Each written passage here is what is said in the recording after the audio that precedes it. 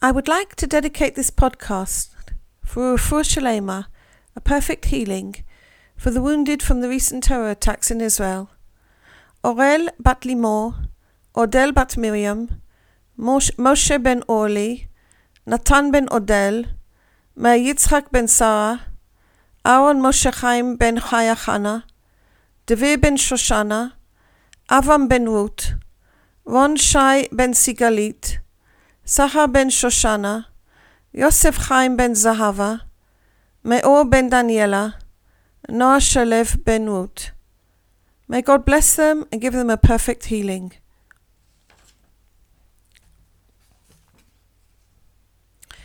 Bereshit, the end and the beginning. The first verse with which the Torah opens is Bereshit bara Elohim et hashamayim ve'et haaretz. This verse is normally translated as, in the beginning God created the heaven and the earth. From that translation, we would infer that this verse is talking about the beginning of the creation, which then subsequently unfolds in the rest of the chapter. But the sages of the Zohar viewed this sentence rather differently. They taught that the word Bereshit refers to the spiritual stage through which God made his creation manifest. They looked at the word created and saw it as describing the finish of creation rather than its beginning. So, we could translate this first verse as, through the spiritual stage marked by the word Bereshit, God created the heaven and the earth. And in its opening sentence, the Torah then describes the final completion of the creation of the heaven and the earth, not only its beginning. And it was good. In all its details, the Zohar teaches that the finish of creation is already implicit in the creative act. For example, God said, "Let there be light," and there was light. This light, the Zohar teaches, is the light of the finish of creation. The light is already finished and complete. It is the perfection of creation. So from what the sages are teaching us, the Torah is describing simultaneously the completion of the creation, its beginning, and its process of unfolding. How is this possible? We can get a glimpse of understanding from the teaching that Rabbi Ashlag gives in his introduction to the Zohar, where he explains this phenomenon by looking at the souls. He teaches that the souls of man actually exist simultaneously in three states. The first state is the state of the infinite, in which the souls are already complete in their full rectification, receiving all the good and joy that God intends for them within the purpose of creation. This first state is actually a copy from the future, when the complete rectification of the souls will have taken place in actual practice. This rectification is the work that the soul undertakes during its incarnation in this world. This time of incarnation in this world, during which the soul does its work, is the second state of the soul.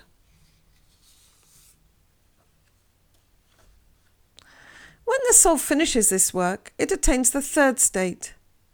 This is its completion, in which it's able to receive in full and actual consciousness the great delight and joy that it's already receiving in its first state in the infinite. This first state, from which all comes forth and yet is already complete, comes about because the Creator does not have any need of process as we do. From the Creator's thought immediately comes forth everything needed to complete that thought right to the very end. He thought it and it was. So we can be absolutely certain of the ultimate goodness, the ultimate fulfillment of the creation that's going to happen in the best possible way because it's already actually in existence. So if we look again at this first verse, Bereshit bara Elohim et hashamayim ve'et haaretz, maybe we can translate it as, according to the first thought, God created the heaven and the earth. When we study the Zohar, which is the central book of the Kabbalah, we find that its first volume, which deals with this first sentence of the Torah, occupies itself almost exclusively with the fulfillment of the creation, known as the Gemar HaTikun, which means the full rectification. So we see that the end of the creation is already well implied in the beginning. In the mystical song Lecha Dodi, with which we welcome the Shabbat, the Sabbath itself being an embodiment of the fulfillment of creation, we find the phrase Sof Ma'aseh B'machshava Techila. The end of the action is implicit in its first thought. Now, we need to ask the question, what does this new understanding that we have of the first sentence of the Torah really mean for us? It means that we can have a great joy and hope, here and now in our present life, knowing that whatever it looks like in its process, as human beings we're coming to our perfection, because our perfection is inevitable. Our perfection is already present. In the books of the prophets, there are many visions of the beauty and goodness and peace that mankind will have when the humanity as a whole will be able to do its work in consciousness and reach its Gemar HaTikun. But the teaching that I want to look at today is one which deals with how each person will feel at the end of the Tikkun on a personal level. But the teaching that I want to look at today is one which deals with how an individual may feel at the end of the Tikkun, and it comes from the work Ethics of the Fathers. Rabbi Meir says, whoever occupies himself with Torah for the Torah's own sake will merit many things. Not only that, but the whole world becomes worthwhile to him. He's called friend, beloved, lover of the one, a lover of all people, one who gives joy to God, one who gives joy to people.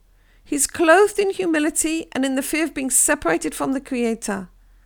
He's fitted to be a tzaddik, a pious one, upright and faithful, keeping his fellow far from sin and bringing his fellow closer to God. Others rejoice in his counsel and in his wisdom, in his understanding and his fortitude. As 'tis said, I have counsel and wisdom, I am understanding, I have fortitude. Sovereignty is given to him, governance and resource in judgment. Secrets of the Torah are revealed to him, and he becomes like an ever-flowing spring, like a river that does not cease. He is modest and long-suffering, forgiving those who insult him, and he is great and exalted over all God's created beings. In a similar vein, Rabbi Ashlag wrote in his introduction to the 10 Sfirot, taste and see that God is good. Those people who fulfill Torah and mitzvot in the correct way, which is not for one's self-interest, but only for the sake of giving benefit to others or of giving to God, are those who taste the true taste of life. They see and bear witness to the fact that God is good. The sages have taught us that God created the worlds in order to benefit his creatures. It is in the nature of the good to do good. And in the third state of the soul, in the completion of creation, we will, in actual practice, in actuality, we will be able to taste this goodness. Rabbi Ashlag continues, one who lives in the consciousness of Torah and mitzvot not only enjoys his or her own life, but he or she is happy to give birth to children to whom they bequeath this good life. This is the meaning of, in order that you and your seed shall live. A person then has additional joy in the life of his or her children, as he or she was a prime cause of them. When we look at the lives of the sages, the great tzaddikim, we can see that they really did reach this point of seeing that God is good and all his works are good. Even within the difficulties of every day, they could taste and see that God is good in his creation. They actually were able to experience the finish of creation here in this world. How do we come to this knowledge of the goodness of God to the extent that we can actually taste it as a physical sensation? The truth is that God's light is already here. It's because we don't have the correct receiving vessels, because our vessels are out of tune, that we can't receive this light. Being in tune means giving to God unconditionally. So we need to actually do the work. We need to do the work of the state 2 of the souls, doing our rectification and actual practice in order to come to our state 3, when we will be able to taste and see the light of God in total consciousness. This work is undertaken as tikkun and is the way taught by the Torah and the mitzvot of the Torah. We said that the Torah actually speaks to these 3 states of the soul simultaneously. We've seen how state 1 and state 3 are the completion of the soul. Where in the creation story does it talk about state 2, the process that the soul undertakes in order to come to its completion in actual practice? We can find this out in the Zohar, which is the innermost part of the Torah.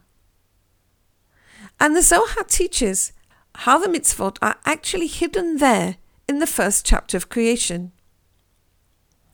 Rabbi Shimon Bar Yochai, for whom the Zohar was channeled, teaches that each act of creation given in the Torah as a pronouncement by God has as its inner meaning one of the core mitzvot of the Torah.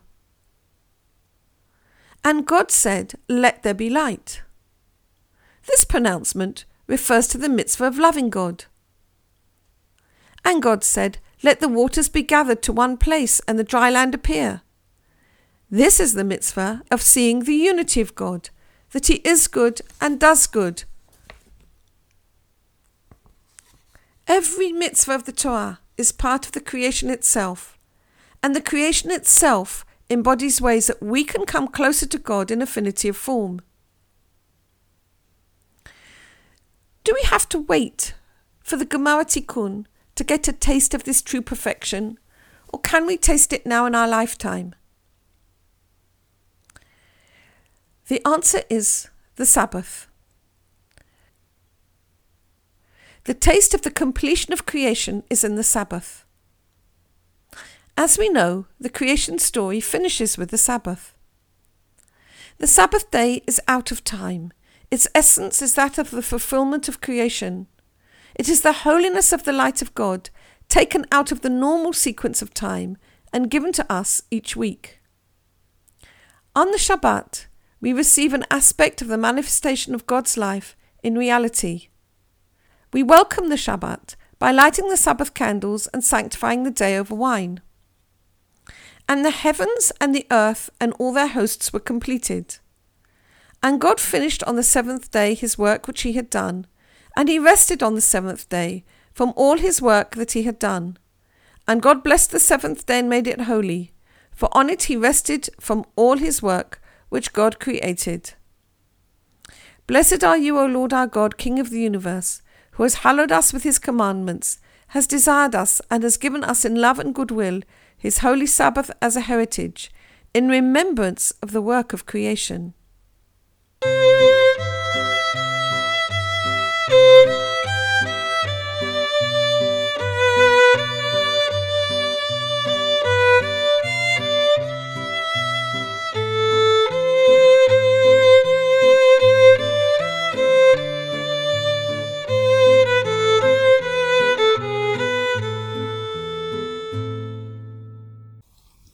This audio recording is brought to you from the Nahora School, established by Yedida Cohen for the study of the Kabbalah as taught by Rabbi Yehuda Leib Ashlag.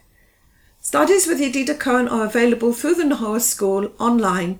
Details at www.nahoraschool.com or www.nahorapress.com.